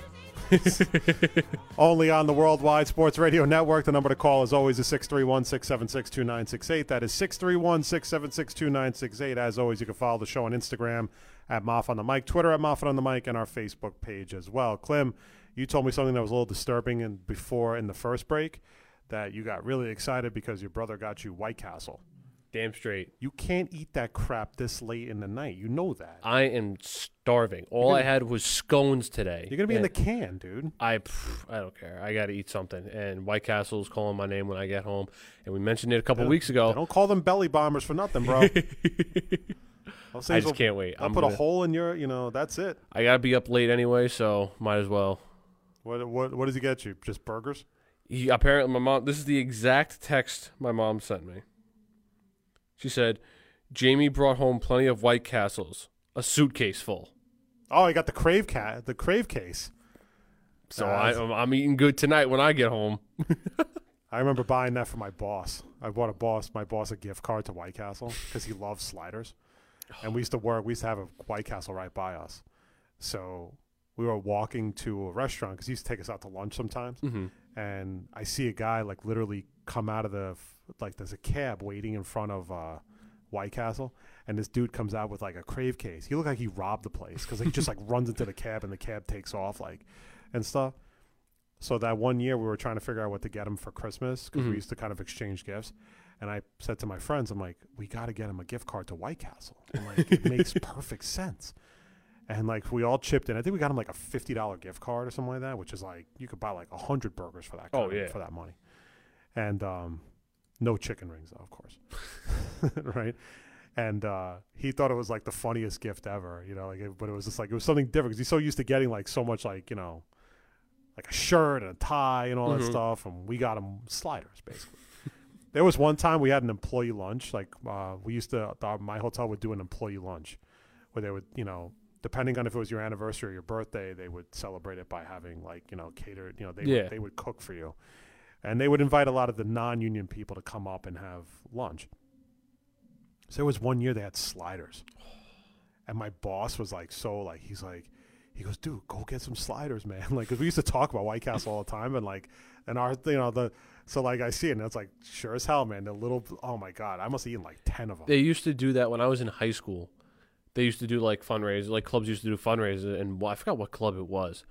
But they got the crave case from White Castle, and they sold the burgers for $1. Sure as hell, I was there every time they had that fundraiser. All right, Clem, let's go outside the tri-state area with these 5 topics. We got about 40 minutes left in the show, so we'll try to go through these as quickly as we can. Number 1, the Pelicans fired GM Dell Demps today due to the drama surrounding Anthony Davis, who, of course, has still told the team he has no intention of signing with the Pelicans for a long-term extension. Yeah, okay. I mean, I don't think it's going to do anything to keep Anthony Davis here. Yeah. But it's obvious he wasn't a really good GM, and I think if he really had the chance to trade Anthony Davis, he would have done it already. Yeah. So I think you're right. Yeah. While I think he was okay with playing a little hardball and that we don't need to trade him right away, this is something that the drama has to go away quickly. Mm-hmm.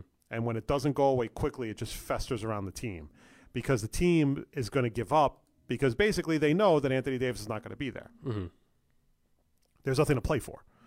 So the GM is definitely at fault because he probably should have tried to make a deal, tried to maybe close that deal with the Lakers. And then if the Pelicans want to flip Lonzo Ball to another team, that's fine. Yeah. But the Lakers were willing to give up a lot. And I think he should have taken it. Now, you could wait for the Celtics in the offseason in the summertime, and, that's perfectly within your prerogative. But he's already hinted he doesn't want to play for the Celtics, so why would that even be an option at this point? If he wants to go to the Lakers, and that's what the NBA is now, it's a player-run league, everyone knows that. Players are going to pick where they go. It's just like what we talked about the other day with Major League Baseball. How, if I was the GM of the Kansas City Royals and I offered Bryce Harper $325 million, Bryce Harper's not coming to Kansas City. Yeah. Everybody knows that. Yeah. No matter what. But it's the same thing. If I were to offer Jimmy Butler a max deal with the Atlanta Hawks, you think he's going to come to Atlanta? No. He's going to wait for a very good team to reach out to him and make an offer. That's what he's going to do. I think the Pelicans would have been smart to just deal Anthony Davis right now. Save yourself the drama.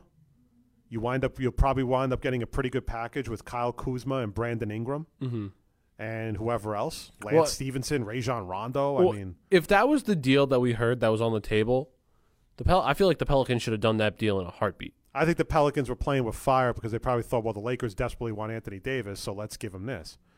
And they could have easily inadvertently knocked the Lakers out of the playoffs this year. I think that was a trade that you should have made right off the bat, so that way you don't have to worry about the drama later, and you don't have to deal with it. Okay? Number 2, the Steelers, in their ever ridiculous Le'Veon Bell drama, have now decided they're considering placing the transition tag on him before he becomes a free agent in March. Basically, what that means is that if a team like the Jets offer him a contract, the Steelers can match it. The whole purpose of this is for the Steelers to try to trade Le'Veon Bell to try to get a draft pick out of it, which I think you're completely wasting your time. He's not coming back. He's not coming back. You don't want him back. Why would you put yourself through this drama? Why? If these teams know that all they have to do is break the bank for the guy, why would they give you a draft pick? Or picks. Sometimes I think GMs outsmart themselves on these teams.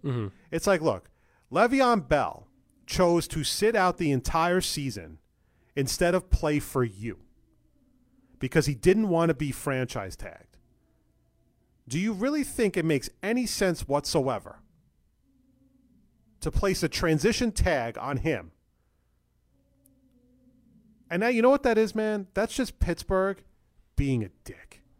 That's what it is. That's all it is, and everybody knows it. They don't want to let him go for nothing.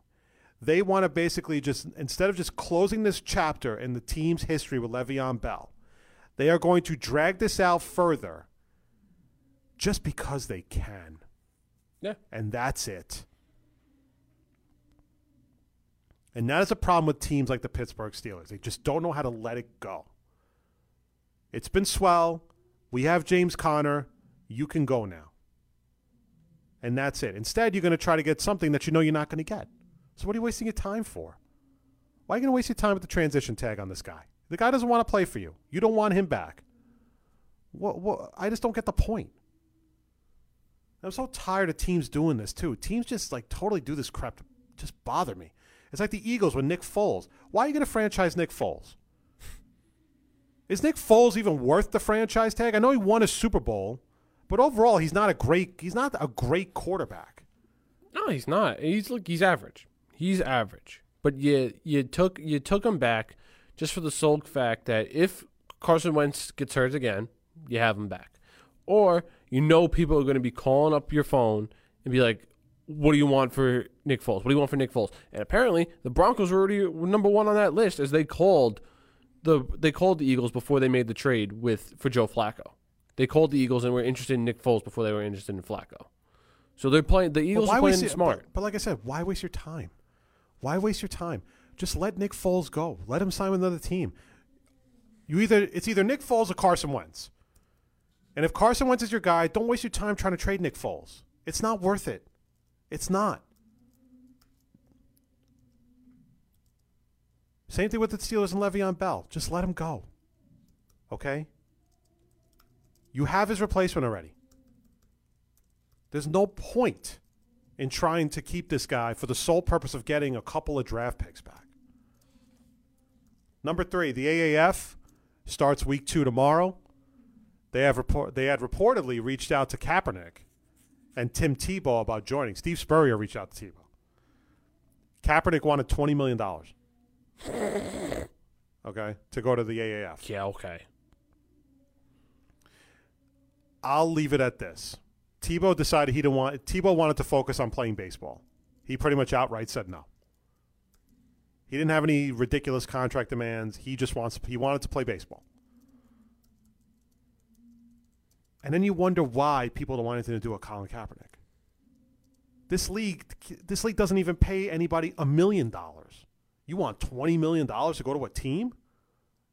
Are you kidding me? That's a case of you thinking you're bigger than what you are. And you're not. You are taking advantage. You are trying to take advantage.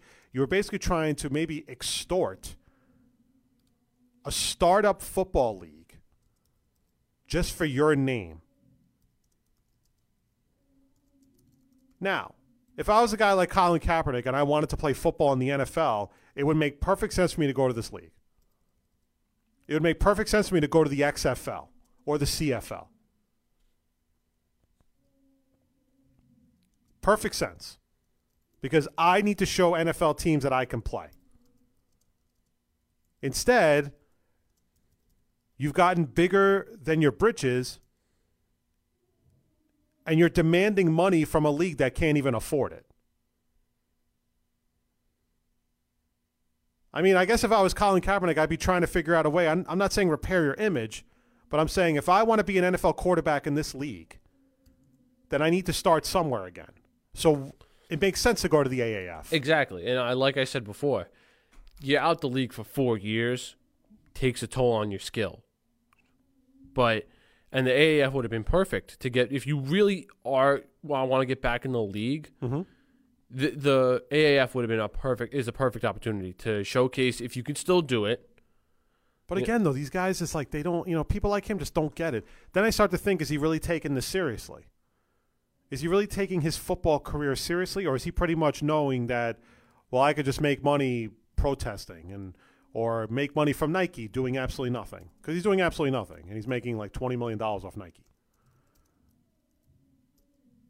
I just think that if you're a guy that is trying to repair his football image, to repair his football career, and show NFL teams that you mean business when it comes to playing football, taking a chance in the AAF would not have hurt you. Exactly. And that only proves to me about Colin Kaepernick that he doesn't give a crap about playing football anymore. He does not give a crap about playing football. Hope you save it, because $20 million is going to go pretty fast, especially with the way athletes spend money. But this could have been a golden opportunity not only for him, but to make this league watchable. People would have tuned in, Clem. I know. People would have loved to see Colin Kaepernick back in a uniform, back on the field, and back running and slinging the ball.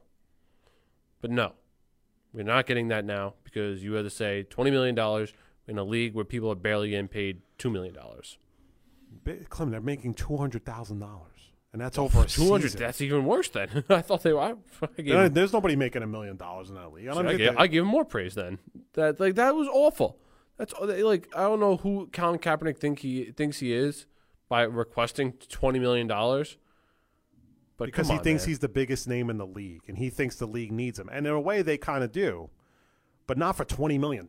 This league will, honestly, if this league, and we've said it in the past, if this league does the right things, it'll survive without Colin Kaepernick. But I'm saying he could have easily just been like, I want to play football again. This gives me an opportunity to play football again. And instead, he's just using it as like a springboard. Like, he's not taking it seriously pretty much at this point.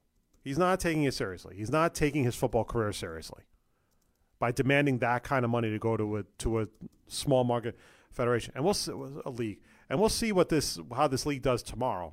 Because while they did well their first week, it's tough to say how good they're going to be in their second week. That's when the ratings could easily dip. Yeah, because that's the same thing that happened with the XFL from what I read. It did great the first week. After that week, the bed after that declined real hard. Number 4, Bengals head coach Zach Taylor is having a hard time finding the defensive coordinator for his team. Apparently, the latest name to turn him down was Todd Grantham, who was the University of Florida defensive coordinator. He chose to stay at Florida. Other guys that turned him down include Dom Capers. Vance Joseph went to Arizona because the Bengals didn't have a coach yet. They tried to recruit Dennis Allen as a defensive coordinator. He decided to stay in New Orleans. Jack Del Rio turned him down. And then, of course, the Bengals, the latest guy they wanted to talk to was Saints secondary coach Aaron Glenn, former Jet. Mm-hmm. And New Orleans said no. Jeez. So right now, the guy has no defensive coordinator as of today. It's not good. It's really not good. You're just head coach. You're supposed to be the next big guy. You're My Sean guess is McVay's guy. But think about it, right? So now he may have to pluck somebody from the Rams, right? Yeah. Shows you what he thinks of them. The fact is that the funny thing about it is that he basically, these guys are going to be like their 6th and 7th choice. They weren't even his first choice. It's not good. How would that make you feel if you were like the 7th or 8th choice to be the defensive coordinator of the Cincinnati Bengals? Well, it's like the Frank Reich. He's the head coach for the Colts. Clearly their second choice. Oh, yeah, because they wanted McDaniels. Yeah, they want McDaniels. But, I mean, look, he proved a lot of people wrong. And maybe that's what whoever he brings in, maybe that's what they can prove to Zach Taylor and prove to everyone in the league that, you know what, this dude can be a good coach. Isn't that pretty sad, though, man? Like, you just got there, and now nobody wants to be your DC. And you kind of need that. You definitely need that.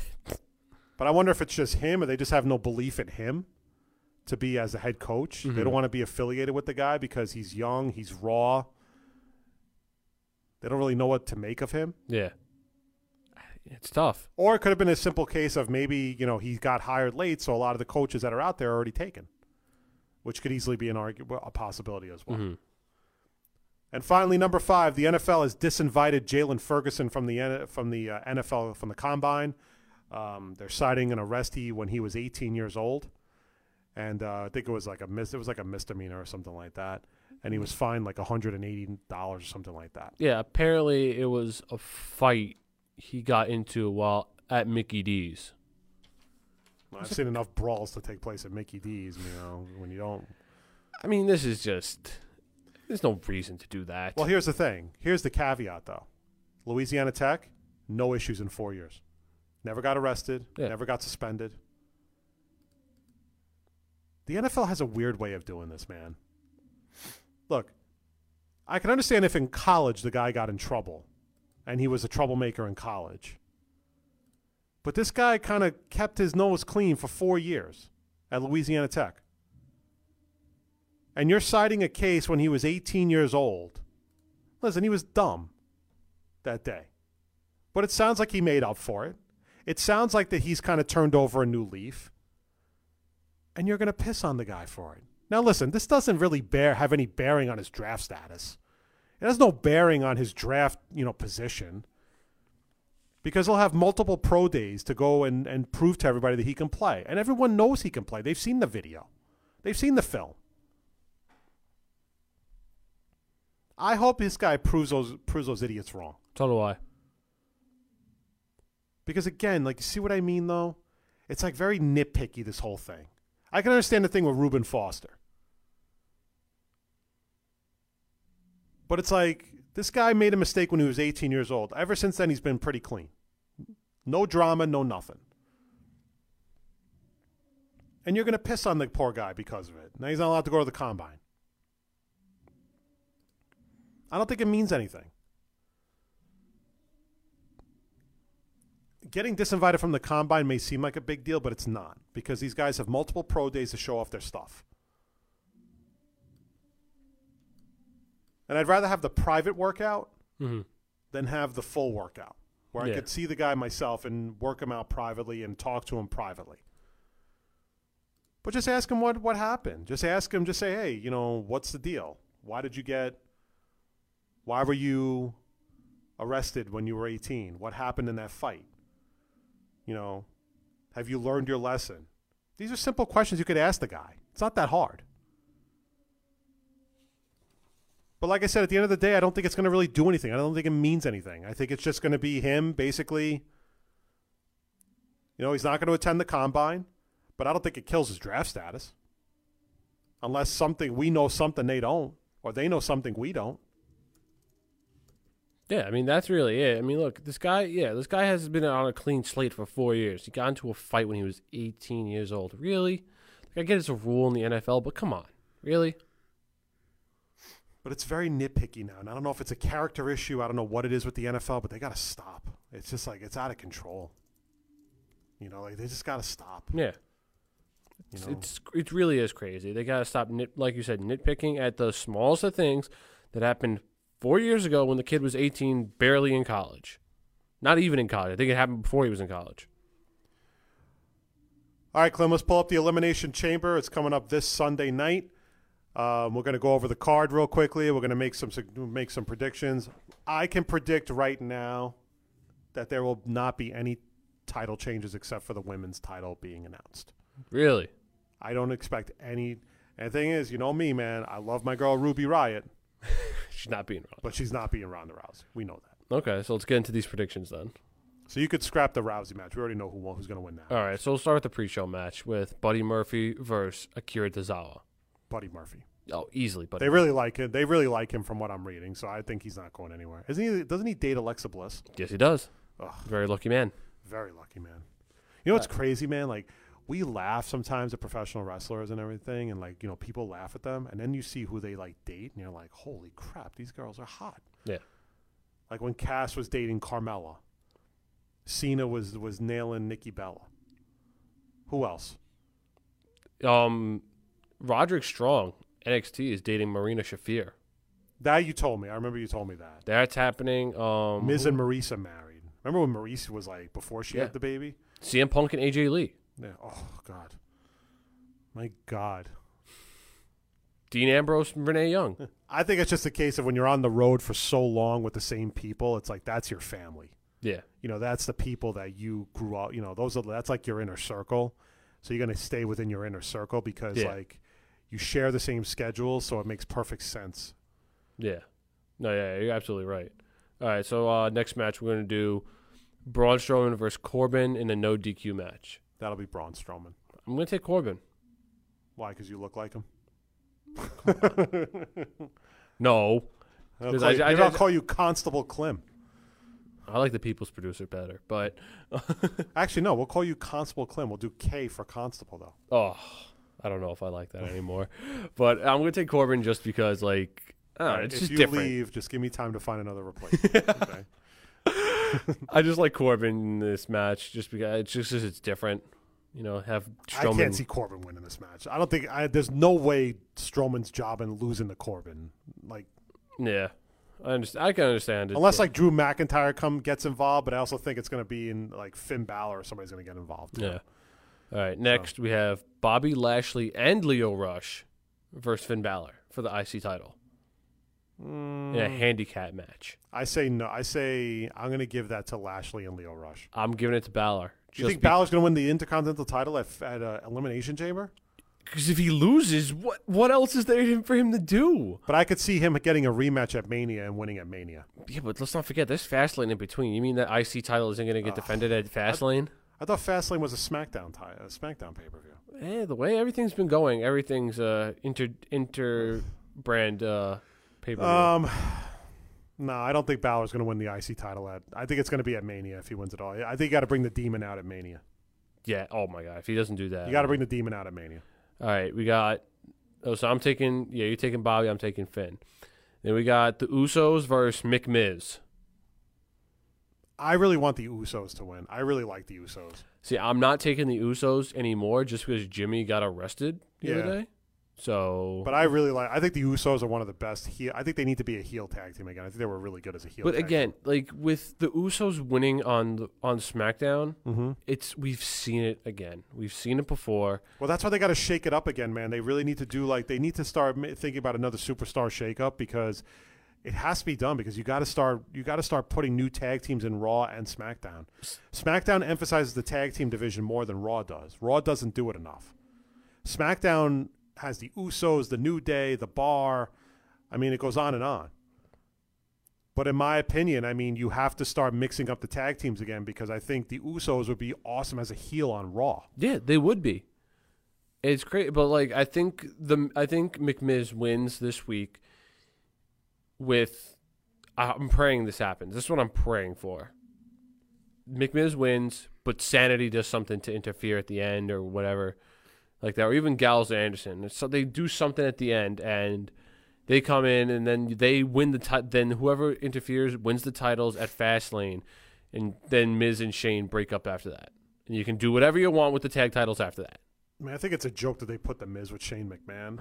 God, I talk to my friends about this every single I understand week. why they did it, but I'm saying that No, there's no need for it though. You already have 3 solid tag teams with The Bar, the Usos, and New Day. Plus, you have 2 other solid tag teams, Insanity and Gallows and Anderson, who are never used on SmackDown. yeah. Like, it's crazy to think that they're even on SmackDown. Sanity's great.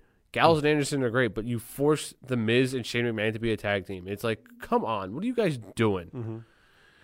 All right, then you have, we're not counting Ronda and Ruby because we already know who's going to win that. We'll do the women's tag belts.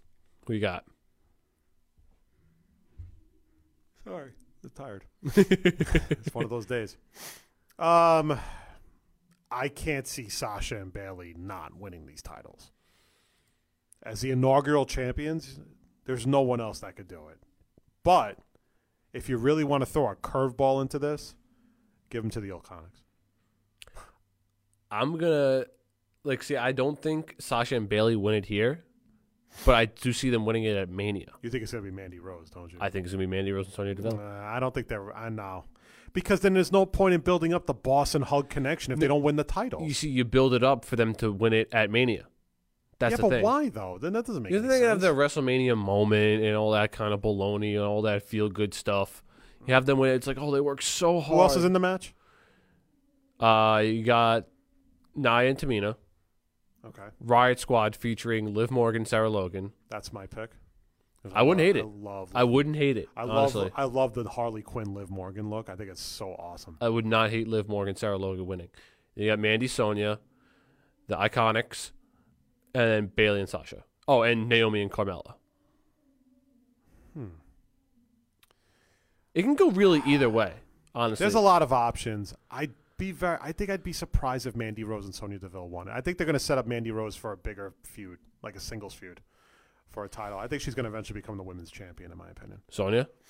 No, Mandy Rose. I'd love it. I think Mandy Rose is definitely going to become the women's champion. I hope so. I really hope so. She's great.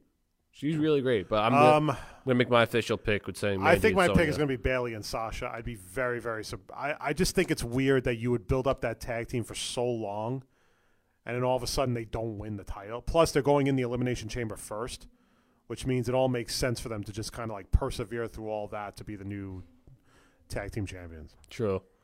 All right, then we have the big WWE title match. Daniel Bryan, AJ Styles, Jeff Hardy, Randy Orton, Samoa Joe, Kofi Kingston. By the way, did you watch the Gauntlet match Tuesday? I did not. I heard Kofi Kingston was amazing. Woo, he put on a show. I was talking to Keith today. I think it was yesterday or the other day, and he had suggested that the New Day should turn on Kofi so that they kind of break him up. And I said, I just don't think you can do that. Nah, you can't. Because like they've been like such a legitimate tag team for so long, like a faction. They're one of the best factions WWE's ever had, in my opinion. And I think that you don't necessarily need to break them up just because Kofi wins the title. Because Big E is never going to win the title, and neither is Xavier Woods. Like, You could still have them as a faction and maybe have Big E and and Xavier Woods go for the tag titles as the New Day. I mean, yeah, like them by themselves. Look, Xavier has turned into a very good wrestler. He's very good, and Big E. We know Big E can run the table. He was. I'm pretty sure he was a former U.S. champion, right? Mm-hmm. I think so, and I think he's a former Intercontinental champion as well. So all these guys can all run the table by themselves if they wanted to. But I think if you want to do something with it, you can put Kofi. I love the Kofi getting the single spotlight right now, because for years people have been begging Kofi to be in the spotlight for a singles wrestler. We know he can do tag champion. He was the former U.S. champion. He's a former IC champion. Mm-hmm. Give him the shot at the WWE title. See, I think right now, Daniel Bryan will win it. It's going to be like some fluky like win. It's gonna be something really stupid. It's not going to be anything like legitimate. It's going to be like Eric Rowan in getting involved or whatever the hell it is. But I definitely think it's going to be. And I guess is that the end of the Bludgeon Brothers? I think so. Now that Eric Rowan is partnering up with Daniel Bryan, I could see what I could see happen is, we have Rowan partnering up with Daniel Bryan. I could see Bray Wyatt returning, which I still don't know why he hasn't returned yet. He's been announced healthy. They probably just haven't figured out where to place him yet. But you can have him come back with Luke Harper. They could be the Wyatt family together versus Daniel Bryan and Rowan, and then you have something there. That'd be great. But what I want to happen in this match, I want the final three to be AJ Styles, Samoa Joe, Kofi Kingston. And Samoa Joe winning the title. Mm-hmm. But I know that's not going to happen. But I think Daniel Bryan retains. Okay. I think Daniel Bryan retains. I can't see Daniel Bryan losing the title at Elimination Chamber. Yeah, and my friend brought up a good point, too, when we were talking about this. He was like, there's no way you don't have Daniel Bryan retain, especially right after he just changed the title. But at Mania, I can't have another Daniel Bryan AJ Styles match. No, I can't do it anymore. And again, my one friend thought about this. He said this match would be for Fastlane. Me and a bunch of my friends, we were just like, this would be a great WrestleMania match. Daniel Bryan, AJ Styles, Samoa Joe. Okay. That would be a great. See, I think it should be just Daniel Bryan against Samoa Joe. You've been building up Samoa Joe for so long. You've done nothing with the guy. Like, can we at least give him something now? He deserves. Can you imagine how good a Daniel Bryan Samoa Joe feud would be? I think other than Finn Balor, Samoa Joe deserves the title. I feel like he's the second most deserving man. Or if you move Finn over to SmackDown, then the Finn Balor Daniel Bryan match would be truly amazing. That would be fantastic. By the way, did you see that New Japan and ROH are going to do a fan fest the weekend of WrestleMania? I did not. That's not StarCast, is it? No, that's the what is it? The G1 like whatever show. It's okay, called. Yeah. And it's going to be the fan fest is going to be at the Hulu Theater at Madison Square Garden the Friday before. So that just became a crazy wrestling weekend between NXT TakeOver being that Friday. Then you have this fan fest going on. Not to mention you have WrestleMania Access going on all weekend. Mm-hmm. Saturday is going to be the Hall of Fame, and it's going to be the New Japan show. Mm-hmm. And then Sunday you got Mania. Then you got Monday Night Raw at Barclays Center and Tuesday Night SmackDown at Barclays Center. Speaking of, pre-show stuff, everything like that, did you hear The Undertaker is going to be at StarCast too? What's StarCast? StarCast is like the access and stuff like that for AEW. Are you kidding me? No. Wow. It's announced he's going to be there. That is very, very interesting, man. I'm 90% sure that's what StarCast is, but I know StarCast has to be is associated with AEW, but well, I was reading something today on like Cage Side Seats, that rumor report that Vince might be looking to lock up Brock and Ronda Rousey to like lucrative extensions because he's afraid. I think it's not that he's afraid that he's going to lose people, but he wants people to know that WWE is not a place that people like leave. Yeah. And yeah, this is what came out. It said the Undertaker has signed on for a significant non-WWE appearance in this spring, according to Sports Illustrated. Taker has reportedly signed a deal to appear at StarCast 2, the wrestling convention in Las Vegas, on Saturday, May 25th. This is the same date as of All Elite Wrestling's Double or Nothing event, and the convention is somewhat affiliated with AEW, but not an official AEW event. But basically, it is an AEW event. And then not to mention, I just forgot, you're going to have WrestleCon here, too, that weekend. Yeah. It's going to be New York City's going to be crazy that weekend. You could probably just go into the city and you'll probably bump into a famous WWE I'll just go wrestler. on my lunch hour. I'm surprised you haven't got any rooms yet for some WWE superstars. Not yet. I don't think we're going to get them here. You don't think surprised. So? We might get some of the small time guys. We might get the Ring of Honor guys. I was even gonna. It's funny. I should tell my friend at work that he should look into that. Try to see if they can book. Try to book a group. I mean, we might have a hard time now because we have a really large group coming in that week. But what hotel do you work at again? I forgot. The New Yorker Hotel. New Yorker. 34th Street and 8th Avenue. Okay. Oh, so you're right there. Yeah. You're right there as soon as you hop right off from Penn Station. Okay. All right, Clem. It is time to bring this show home like we do every Friday, and that is with the Urban Dictionary Word of the Week. Where is it? Oh, did I take it out? Oh, no, it is. This is the Urban Dictionary Word of the Week. Yeah, that sounds awful. Now I hear it back again. That is awful. I'm glad you finally realized That's that. really bad. 'Cause you're like, it's pretty good. I'm 'cause like, I heard it the first time. I'm like, this is solid. And then the second time when you mentioned it, I'm like, it's okay. Now I'm hearing it again. I'm like, this is pretty bad. And, I think it's just my voice. I gotta have someone else voice it. yes, that might be a good idea. that might actually do it. All right, Clem. Here it is. I'm ready. I give you the name. You have to make a guess. You are most likely guaranteed to get it wrong, and then I will tell you what it is. The Urban Dictionary word of the week is, or we'll say term. It's not really. It's more like this is more than one word. What is the El Paso card? The El Paso card? Oh my gosh. My friend thought of this one, by the way. It's actually really funny. I'm gonna. If you could give a guess. Oh my god! If I had to give a guess, I'm imagining. It has nothing to do with Texas, by the way. Oh, there goes my guess out the window. My first guess, at least. El Paso card when you hit someone with a belt and you hit someone with a belt. That's what I'm gonna say. That's the El Paso card. That's the best you come up with. I honestly have no idea. You told me to guess. That's my guess. Last week I didn't know what was it? A Bayside. The Bay City Slice. Yeah, the Bay City Slice. That way out of the blue on that one. So I'm gonna guess you hit someone with a belt. Okay. Once again, Clem, you are not even close. Here it is. The definition of the El Paso card, according to Urban Dictionary. Unlike when someone pulls your card, throws you under the bus, the El Paso card is pulled when you are at the urinal in your office building and you fart, and then right away someone walks in and says hello to you using your name, thus announcing to those in the stalls it was you who just ripped one. Your friend told you about this one? My friend made this up, actually. Oh, my God. He's made up some really good ones. So here's a sentence. Ready? Mike is standing at the urinal and farts. Phil walks in and says, "Yo, what's up, Mike?" Pat comes out of the stall, looks at Mike and says, "Damn, Mike, Phil just pulled your El Paso card." Damn. That's bad. I don't think I'm ever going to use that in a sentence, but that's just remember, out there. The next time you're in the stall, dropping a rat, and you hear somebody talking, somebody rips one, and somebody goes, "Oh, what's up, man? What's up, Speedy?" And then all of a sudden, then you go, "Oh man, Speedy, you just pulled your El Paso card."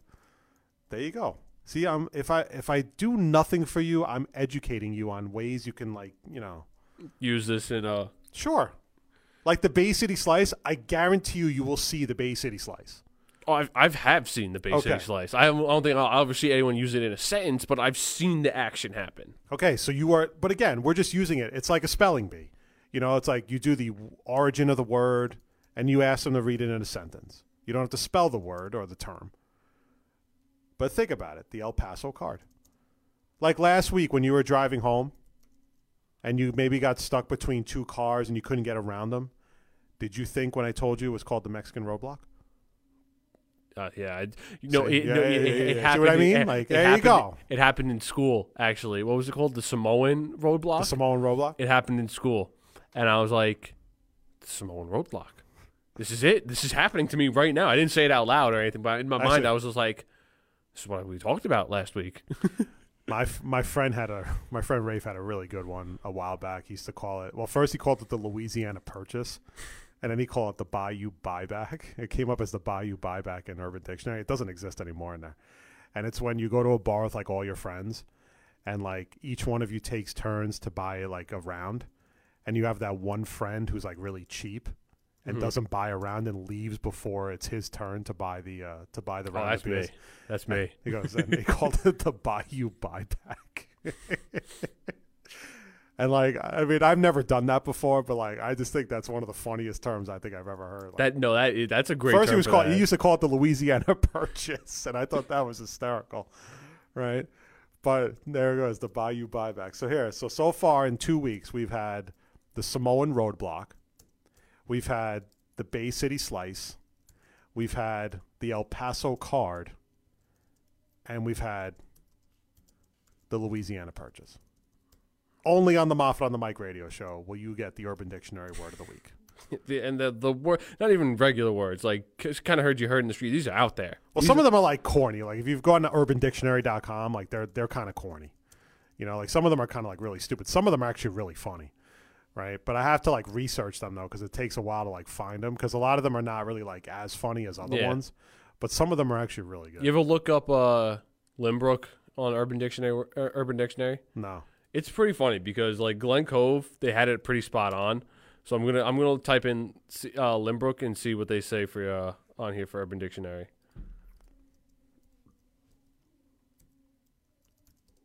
Let's see. Okay, here we go. A high school the only high school in the country that has its own stereotype. I don't even know what that is, but the jocks/cheerleaders are losers who everyone hates and are usually the only white people, but still pull off straight B's. They think they're the popular because of all the high school movies they watch, but they're so stupid that they keep forgetting that they go to Lynbrook High School. No one even pretends to like these assholes and sluts. Oh, where have we gone, Clem? This is how we end a Friday show, man. Damn it's straight. nice to go into the weekend with the Urban Dictionary word of the week. Oh. Keep listening to Moffat on the Mic on the Worldwide Sports Radio Network for more Urban Dictionary words of the week. Every Friday. Although next Friday we will not have a show, so we may have to either push it to Wednesday or push it back another week, which will give us plenty of time to look for more. We may have two. And plenty of time for me to come up with a new drop. Yes. Especially, oh, God, that's rough. You know what it sounds like? You ever shake like a metal object and it goes like, whoa, whoa, whoa, whoa, whoa. Yeah. That's what that sounds like. You know, my brother, it sounds like something out of like Blue Man Group. I had my younger brother come in and listen to it, and he was just like, it sounds good, but it sounds like I'm getting abducted by aliens. And I'm just like, listen to it again. I was just like, it does. But, you know, I would think I was just trying to convince myself it was cool. It sounds like you were sounding. trying to like just like mess around with like, you know, you had too much White Castle and you started screwing around with insurance because you had nothing to do at like 3 in the morning. Because you know why? We're learning all these new like crazy effects in class. So I was just playing around to see what sounded cool, and I thought that sounded cool, but you know, I think I was just trying to convince myself it was cool sounding, but in reality, it kind of sucks. So, all right, fair enough. I got you. Well, we love to stay, but we got to go. And you've been listening to the Moffat on the Mic radio show on Friday night, only on the Worldwide Sports Radio Network.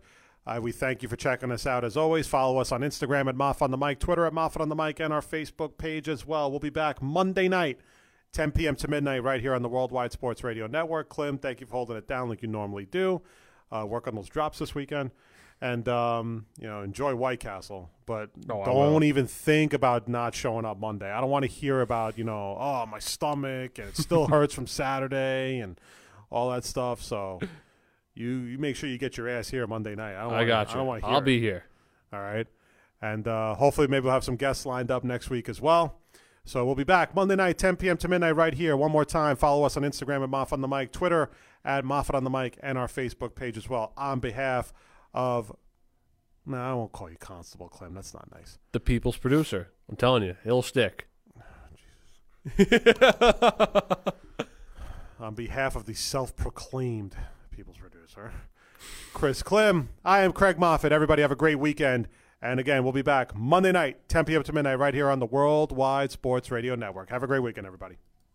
It's the Worldwide Sports Radio Network.